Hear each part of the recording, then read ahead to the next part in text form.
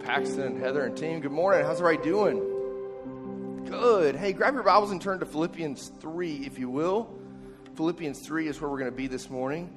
Normally in this moment, we have a moment of corporate prayer. We're going to do that at the end of our service today. So we're going to jump right into the text this morning in Philippians chapter 3. While you're turning there, I want to talk to you and let you know that it's just really exciting to see so many of you folks this morning. I know summertime is like the strangest time, and every week, all of our folks, that like I look out at certain seats and I can see folks not sitting in seats and missing folks. I know they're on vacation. I know they're not here. I know they got stuff going on.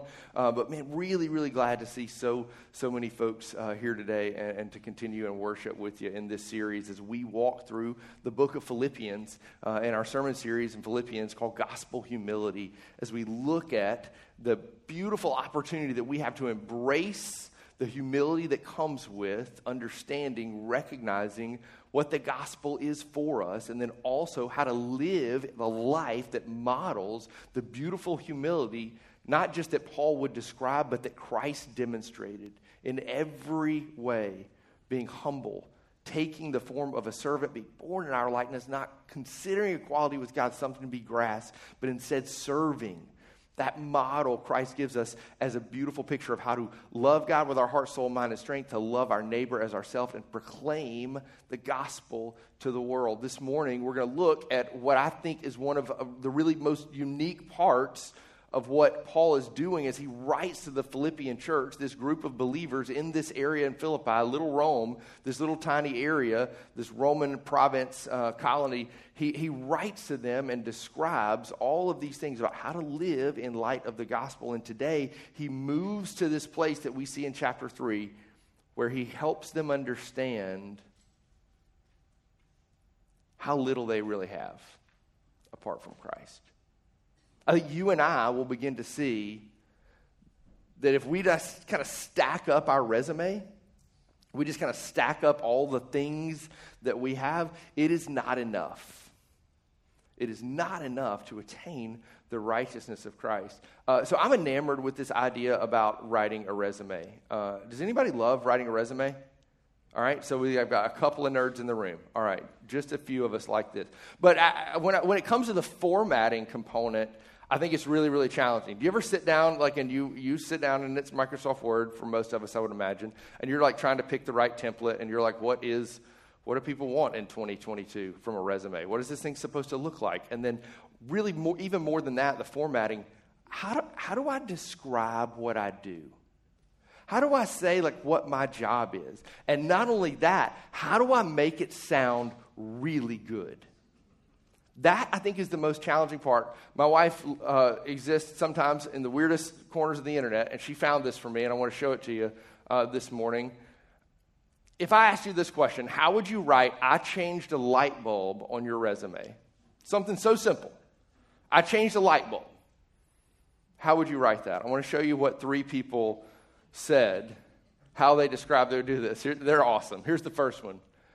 Proactively implemented concrete and cost-effective solutions that brought both horizontal and vertical impact to the workplace by raising visibility for all colleagues, illuminating the office, and fostering a more inclusive work environment. Pretty impressive, right? Here's the next one. Single-handedly managed the successful upgrade and deployment of new environmental illumination system with 0 cost overruns and 0 safety incidents. Here's the last one. Single-handedly deployed illumination solution transforming workplaces, simultaneously enhancing workplace safety as well as productivity. No ladder, no got one out of the box, hopped up and screwed it in. Flicked the switch, made sure the connection's tight. Here we go. It lights up, right? This is the most churched up way, the most embellished way to describe this action. And here's the reality. I think when it comes to writing, professional resumes, when it comes to writing a resume, that's really challenging. But in so many other areas of our life, writing a resume is easy, and we do it all the time. We do it all the time. I see people crafting their social resume constantly. They're taking pictures of everything that they're doing. But it's not just that. Like, if you've ever taken a picture, typically with a person that you are married to or you have a long relationship with, you have a side that you stand on. Like, I know my side. It is this. I can't be on this side. I'm on this side.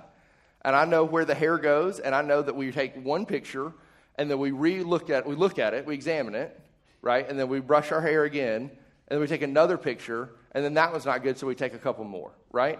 Is this just me? All right, because I'm in a lot of photos that I'll never, ever, ever, ever see again. We don't ever look at them again.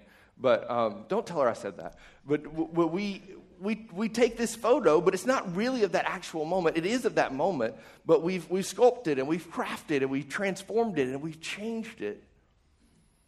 I want to tell you about the other resume that I think is glaring that you and I write. It's this spiritual one.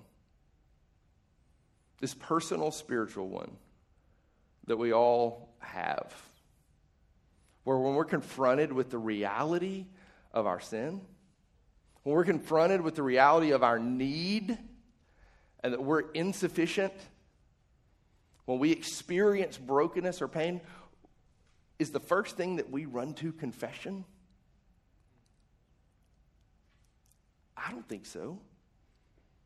I think quite often we reach in our back pocket and we pull out this spiritual resume. But Lord, don't you see that I've done this? And didn't you see how I did this? And aren't I righteous because of this?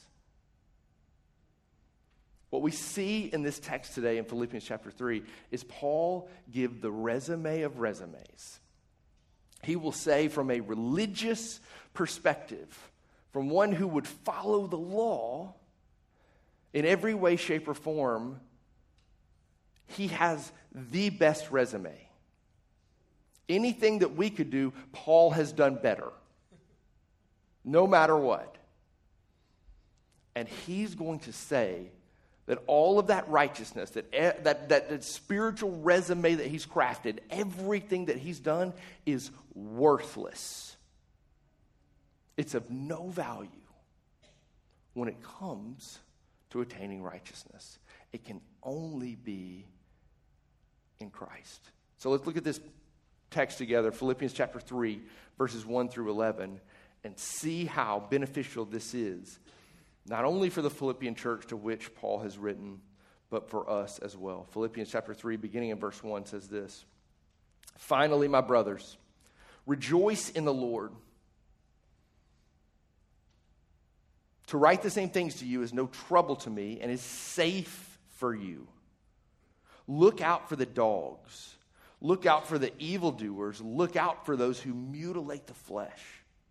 For we are the circumcision who worship by the Spirit of God and glory in Christ Jesus and put no confidence in the flesh. Though I myself have reason for confidence in the flesh also. If anyone else thinks he has a reason for confidence in the flesh, I have more.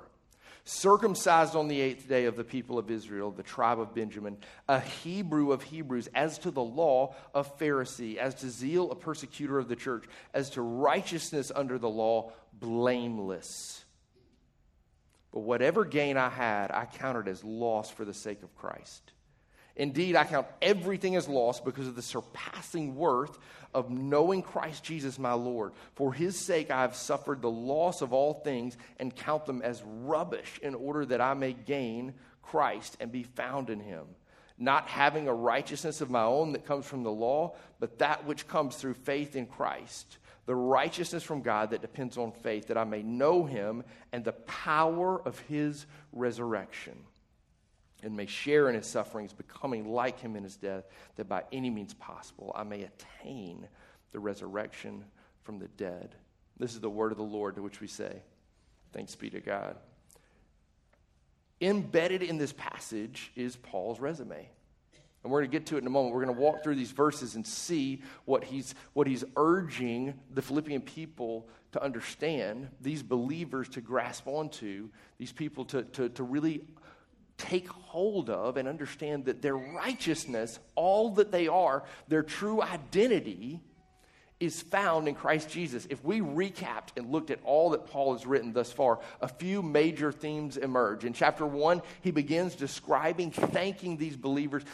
Of all the letters Paul writes, this is one in which he talks to these folks, not convincing them of the gospel for the very first time, not trying to help them understand the truth in a really basic way, but instead he honors them and says, look, you're believers. You know the Lord Jesus. And I'm so thankful that every time I think of you, I'm reminded of your faithfulness. I thank the Lord. But he goes on to tell these believers, people like you and me, people who love the Lord and are pursuing the Lord, but need to be encouraged, need to be pushed, need to be challenged. He goes to this place where he describes his commitment to Christ and ultimately how believing in the gospel has transformed his life in such a way that he would say that to live is Christ and to die is gain.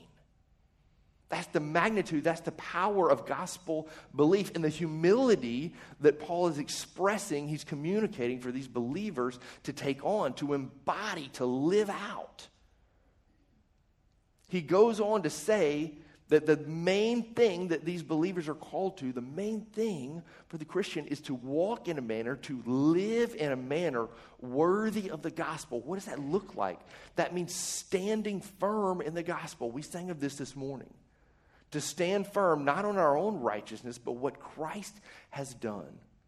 And then he gives this beautiful picture of who Christ is and helps these believers understand that the secret to living life, to walking in a manner worthy of the gospel, is to believe in the truth of the gospel as he proclaims the gospel to them, as he describes Christ who has come, Christ who died, and Christ who is risen. He talks about what it looks like to live in that reality as believers together, and then how to live it out in the world. How to live out your faith, how to live out the gospel in the world. When Paul comes to this place in chapter 3, it's really important to recognize that he sees that there's a potential enemy that can thwart all of this. Something that pushes back against the truth of the gospel, against the truth, the good news of the life, death, and resurrection of Jesus. Something that in so many ways would try to pull the goodness out of that and put it into ourselves. This is what he sees. It's a group of people that are ultimately what would be described as Judaizers. People who would come and say, you can only really be a part of this faith. You can only really have God's love. You can only really experience fullness of relationship with him if you do these things. Now here's the reality. We've talked for weeks and weeks that the context of this is quite frankly a predominantly Gentile area.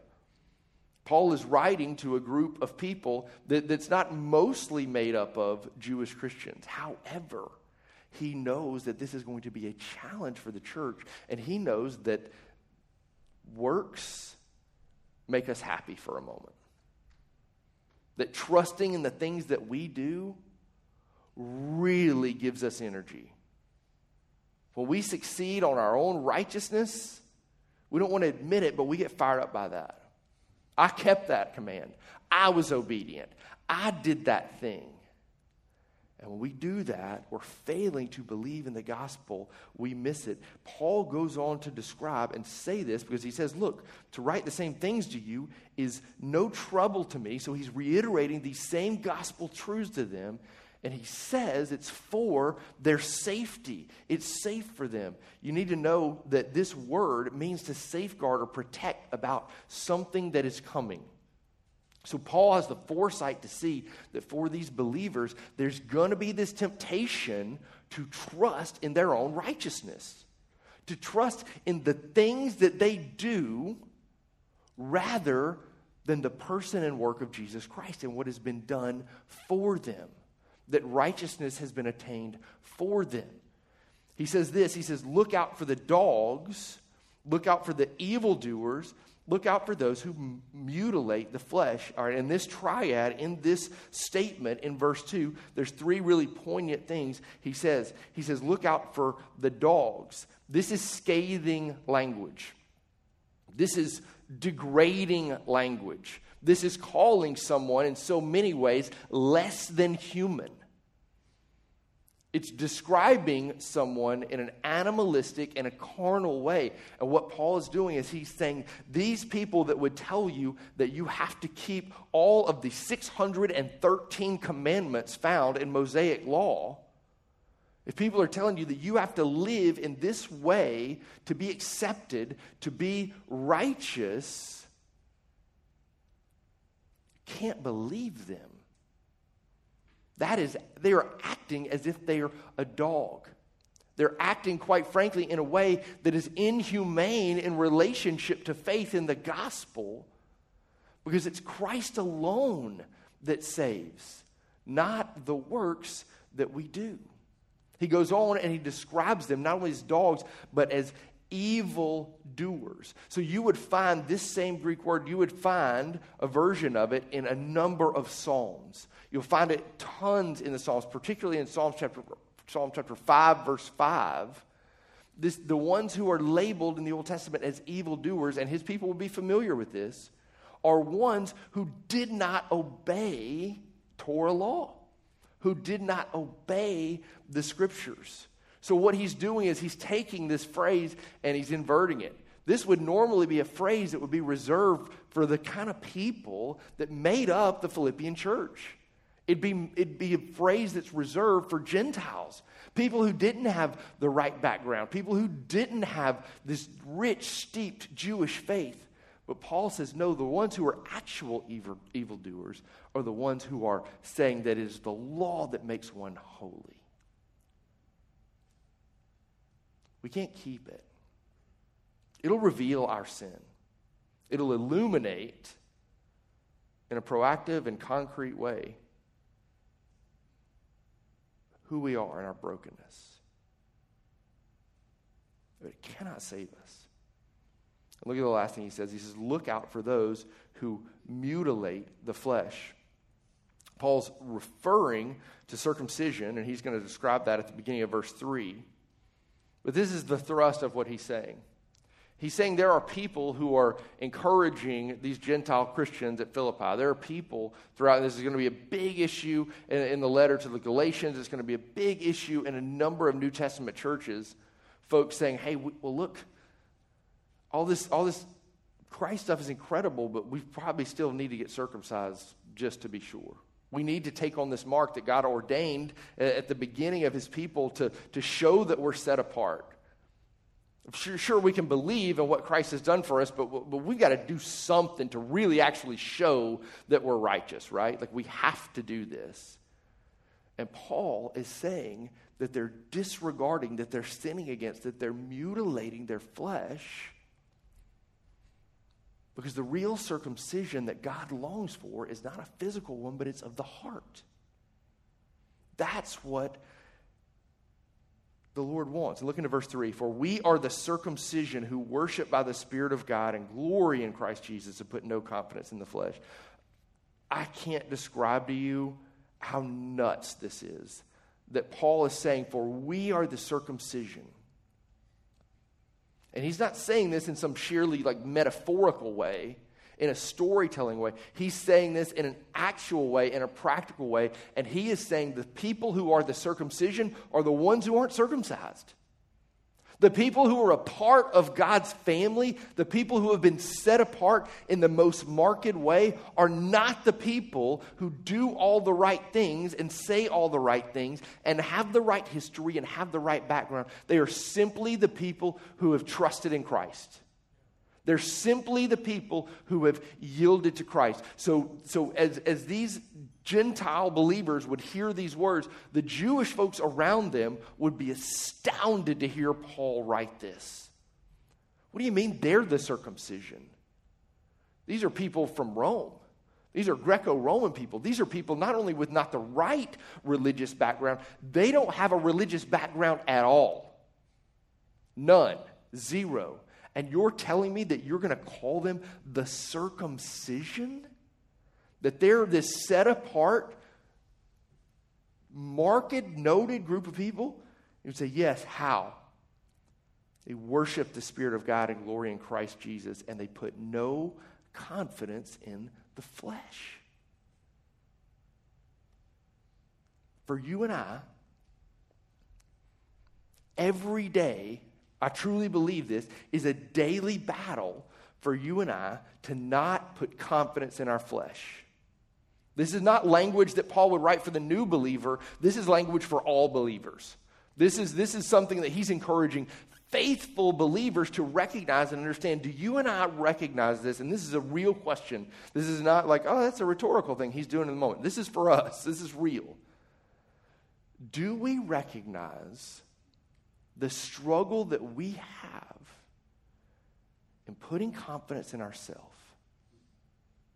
Because you need to understand, when Paul writes these words and pens these words, this flesh that he describes is not sheerly just the language that is used for the body. It's actually the language that's used to describe someone's sum total character. And more than that, the way that they live morally. So Paul's not just talking about skin and bones, he's talking about morals. He's saying, I put no confidence in the things that I do. These things are not things that I do to get to God. Ultimately, the thrust of this entire passage is this beautiful reminder to say again to this group of believers, and for us to read and hear and pray and meditate upon again and again and again, and to be reminded that we're to have no confidence in the things that we do. Those things do not get us to God. Instead, for the believer, the way that we live morally should be a reflection of what Christ is doing in us. Because we believe in his life, in his death, in his resurrection. Because we live in its reality together. We're only going to live it out if we trust in what Jesus has done on our behalf. And Paul will walk through and describe what that looks like for us. He says this, if anyone else thinks he has reason for confidence in the flesh, I have more. Do you guys remember I think it's like the late 90s, probably 96, 97, there's this Gatorade commercial. And there were a series of these, but it was Michael Jordan and Mia Hamm, the lady soccer player. Do you guys remember this? Anybody? All right. The whole theme of it was, anything you can do, I can do better. I can do anything greater than you. And there, Michael Jordan is, I thought I sang that pretty well. I had a little, some tough looks there. Melody's not my strong suit. It's my suit. So Michael Jordan is playing basketball, and he's crushing Mia Hamm in basketball, right? Well, Mia's now playing soccer, and she's running circles around him, and he's dizzy. And then they move to tennis and wiffle ball, and they're fencing. And it's like every sport imaginable, and they're just going back and forth in this competitive way. One is naturally better than the other, but they're both doing it to kind of stack up the resume and see who's the best. Here's what Paul says. Nobody stacks up to me. Nobody stacks up to what I've done. He says, if anyone else thinks he has reason for confidence in the flesh, I have more. This is what he says. Circumcised on the 8th day. Here's what you need to know about this. This is the day to be circumcised according to law, but it was very rare that this would always happen. So there's not this giant group of people who are Israelites who are all circumcised on the 8th day. In fact, quite often, it was for very select few people that it happened to. Not only that, but Paul would say that he's of the people of Israel, of the tribe of Benjamin. Here's what he means, that he's a Jew by birth, not conversion. That the people that God created, that he set apart to know and enjoy him and experience him, Paul has the pedigree to do this better than anyone else. And this is what he says. He says he's a Hebrew of Hebrews. Quite simply, what that means is that Paul was a Hebrew speaker. That he spoke Hebrew, and it was from a group of people who spoke Hebrew. Because you got to understand, in this day and age, not every Jewish person, and a number of them, were not speaking Hebrew. They were speaking Aramaic. So Paul's saying, look, my lineage, my history goes back to the very beginning. And then he says this really important thing surrounding of the tribe of Benjamin. Why does he mention that? A couple of things. One, Paul's given name is what? Saul. Who's he named after? Saul, the first king of Israel, a Benjamite. Why is the tribe of Benjamin so important? Because it is the group, it's the one group in the Old Testament that's known for its faithfulness. Benjamin was the only one of Jacob's sons, of Israel's sons, that was actually born in the promised land. Paul's saying, look at everything that has been before me, everything that preceded me, everything that I've come from. Even before Paul, in so many ways, is awakened to the reality of his life, he has everything in so many ways going for him to be at the spot where he truly can experience and know and help others know the Lord. And then he says this, as to the law, a Pharisee. And when you and I hear the word Pharisee, it comes with some deeply negative connotations. But here's what he means in this moment. He means that he's a law keeper. He means that he keeps the law to its fullest extent. And then he says, as to zeal, a persecutor of the church. What does that mean? It doesn't sound like he's building a good resume when he says that, but this is what he's saying.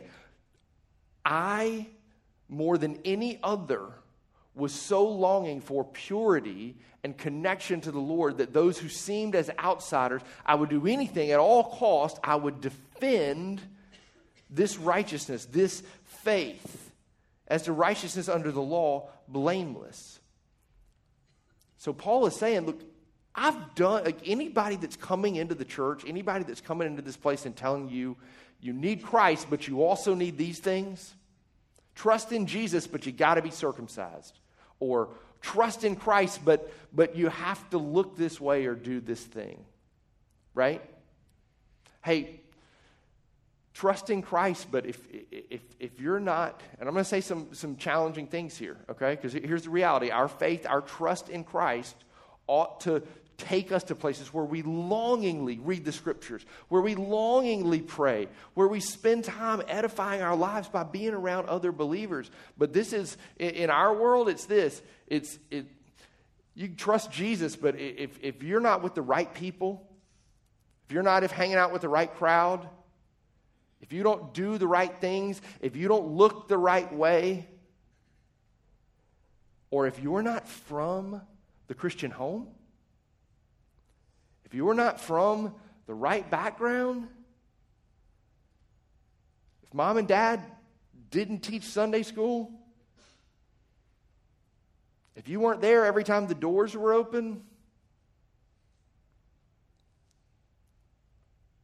these things are not true. Truly, they are lies from the pit of hell. You know how you know? They smell like smoke. It's stuff that is not true. Our faith is predicated on not what we look like, not what we do, and quite frankly and very candidly, not the things that you and I have done. Our righteousness comes from what Christ has done for us. This is the great exchange. And Paul goes on to say that this is what that exchange looks like. That we're going to get this righteousness that doesn't come from the law. And this is what Paul would say. Whatever gain he had, he counts as loss for the sake of Christ.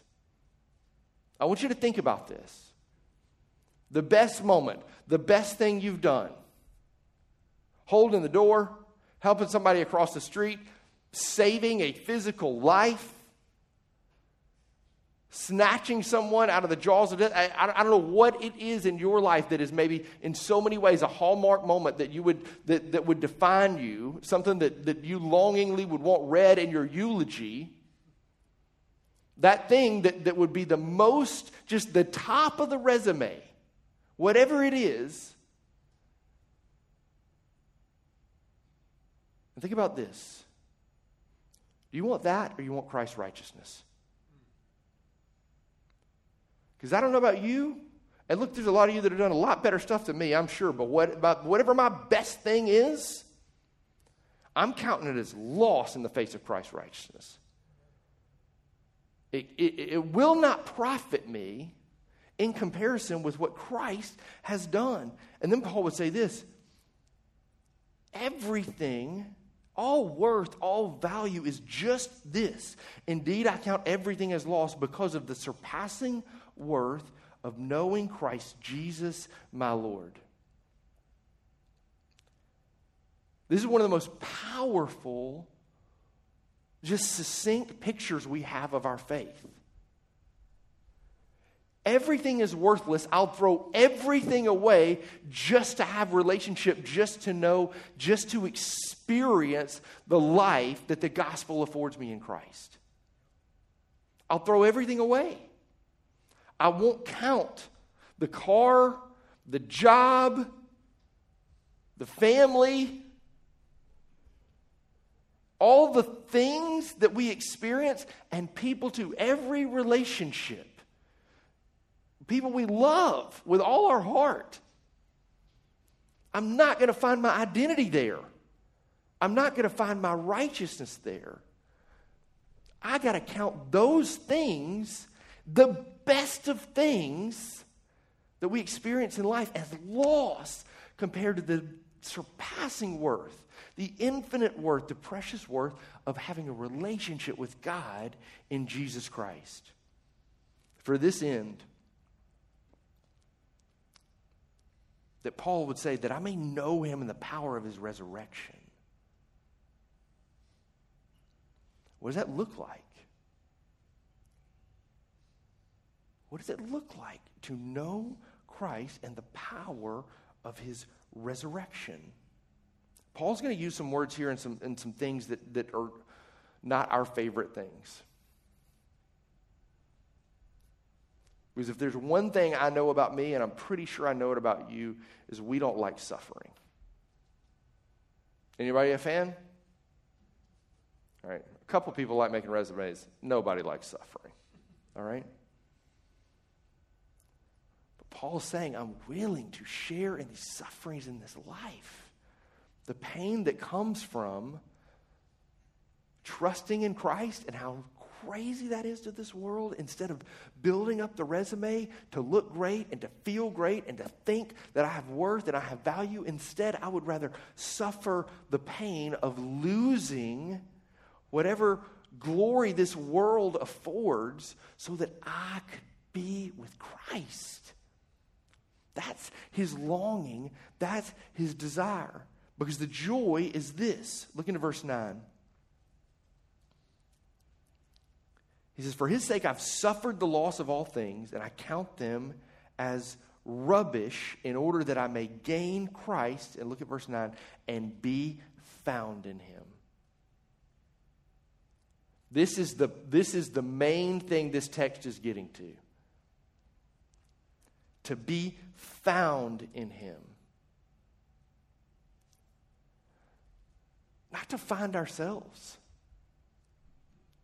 Not to build a life in which we could say, you know, I was really coming to terms with who I was and learned about myself and finding myself. And so I invested my time here, and I invested my energy here, and I invested my money here, and I invested my affinity and my love and my care here. The goal of life is for us to be found. But it's to be found in him. Is to be found in Jesus Christ. And the language that Paul uses setting this up, he says, for his sake, for Christ's sake, I've suffered the loss of all things and count them as rubbish. I can't express to you the magnitude of what he means by this. Rubbish is like a British lady's way of saying garbage, right? Trash, you know? Put the rubbish in the bin kind of stuff, right? We don't talk like that. Paul doesn't either. Our English translators are very family-friendly folks.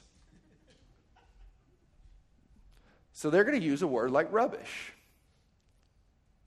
And I'm not going to say the word you're thinking because it's not helpful, all right? It's not. But there's not a commentator in the Western Hemisphere that doesn't agree that that's what he's saying. This is garbage of the deepest magnitude, so much so that Paul would liken it into human excrement. All of the things that we've done, filthy rags. All of the ways that we've tried to build ourselves up to gain righteousness, even with so many times pure intent, we fail and we fail and we fail. What's our hope? This is our hope. That we are found in Jesus Christ. Look at what it says. Not having a righteousness of my own, not having a righteousness of our own that comes from the law, but that which comes through faith in Christ. The righteousness from God that depends on faith.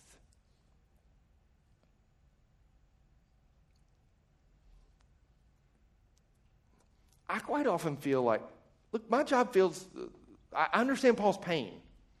He's saying, look, I'll just tell you again and again. And you need to know this and hear this very clearly. The Spirit has preached this to me all week long as well. And so in this moment, I'm not saying this to you. I'm saying this to me as well, to all of us. This is the great struggle. For me to wake up, and I don't just mean physically wake up, but I mean awaken my heart and my senses to the reality daily that I am not my Savior. I cannot be my Savior. That the things that you and I do will not save us.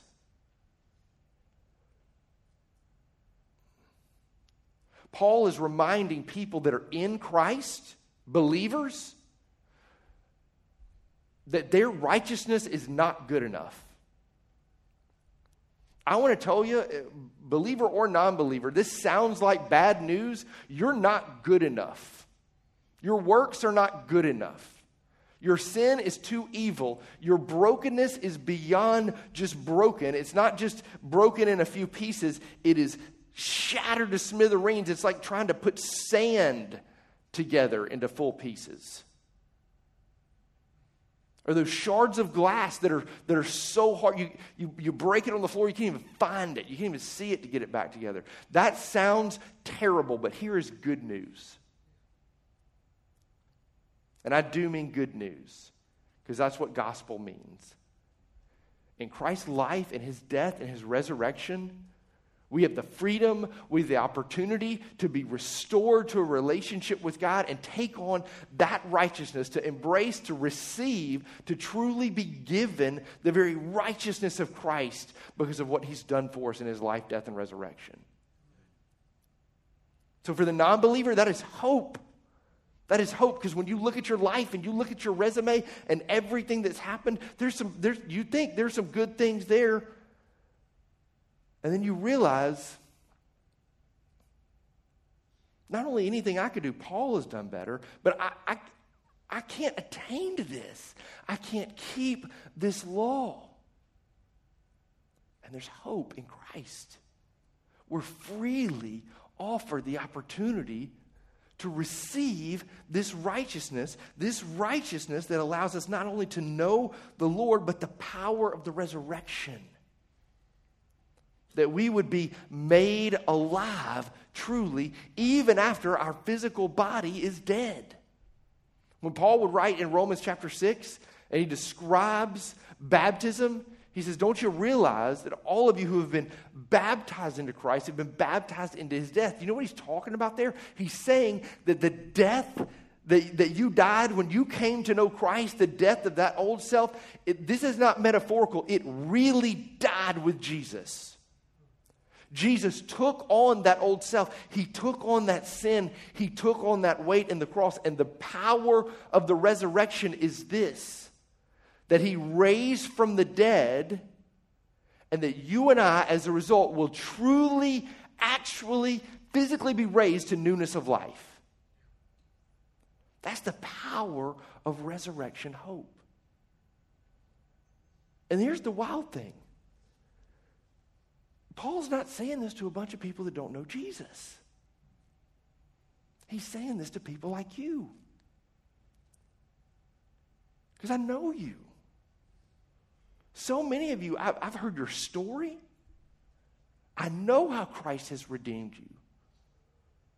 Some of you I've seen in recent months and even the last couple of years experience that new life and have the great exchange happen to you here in the context where I get to see it happen.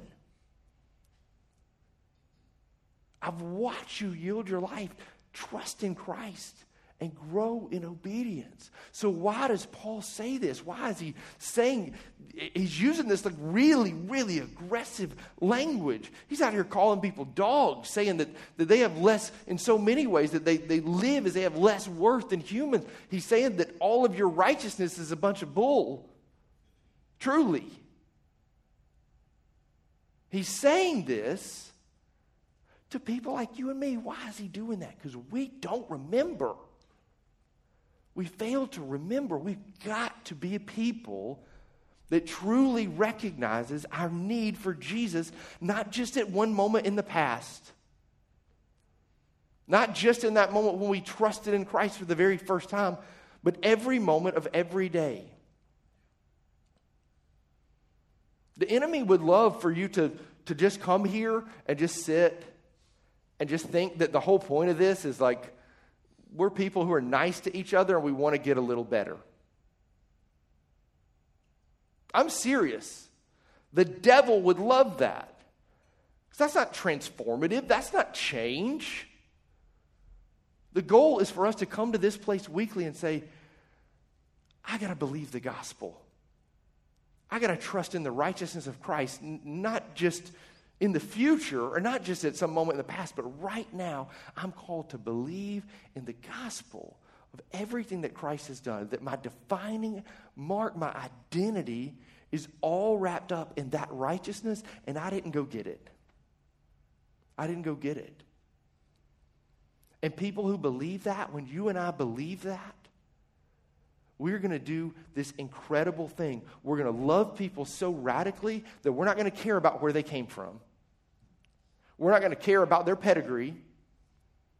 We're not going to care about what their church attendance history has been like. If their dad was a deacon, or if their mom taught Sunday school, or quite frankly, we're not going to care about what we saw them doing Friday night. We're not going to care about that thing that everybody knows, but they won't talk about, but they know it's why that person is an outcast. Because we can identify with that outcast. You know why? Because we tried to build a resume too. We tried to be righteous too. We tried to carve out a spot in life where we were important, where we were valued, where we were loved. And some of that for us looked like making a bunch of horrible decisions. But thanks be to God that we have experienced by only the power of the Spirit the opportunity to believe in the gospel, to trust in Christ, and experience His righteousness. Look, today is just another day in some ways to us. It's just another Sunday. But here's how it's more. It's an opportunity for you to believe in the gospel today. To trust in what Christ has done for you today. You and I are the beneficiaries of this righteousness that we couldn't attain. Can we leave this place today rejoicing at what Christ has done? His life, His death, His resurrection takes our horrible, pitiful attempt at a resume to please Him, throws it away because for the rubbish that it is, and gives us the embrace of acceptance, the love that we desire as we're found in Him. If you will, pray with me. Heavenly Father, we come this morning to respond. We long, Father, to take these words that Paul would write as he's carried along by the Holy Spirit's heart. God, that our resume, that the things that we've done, Father, they yield no benefit. Our only hope is the gospel, the good news for sinners. God, that was our hope when we came to you, and it's our hope today.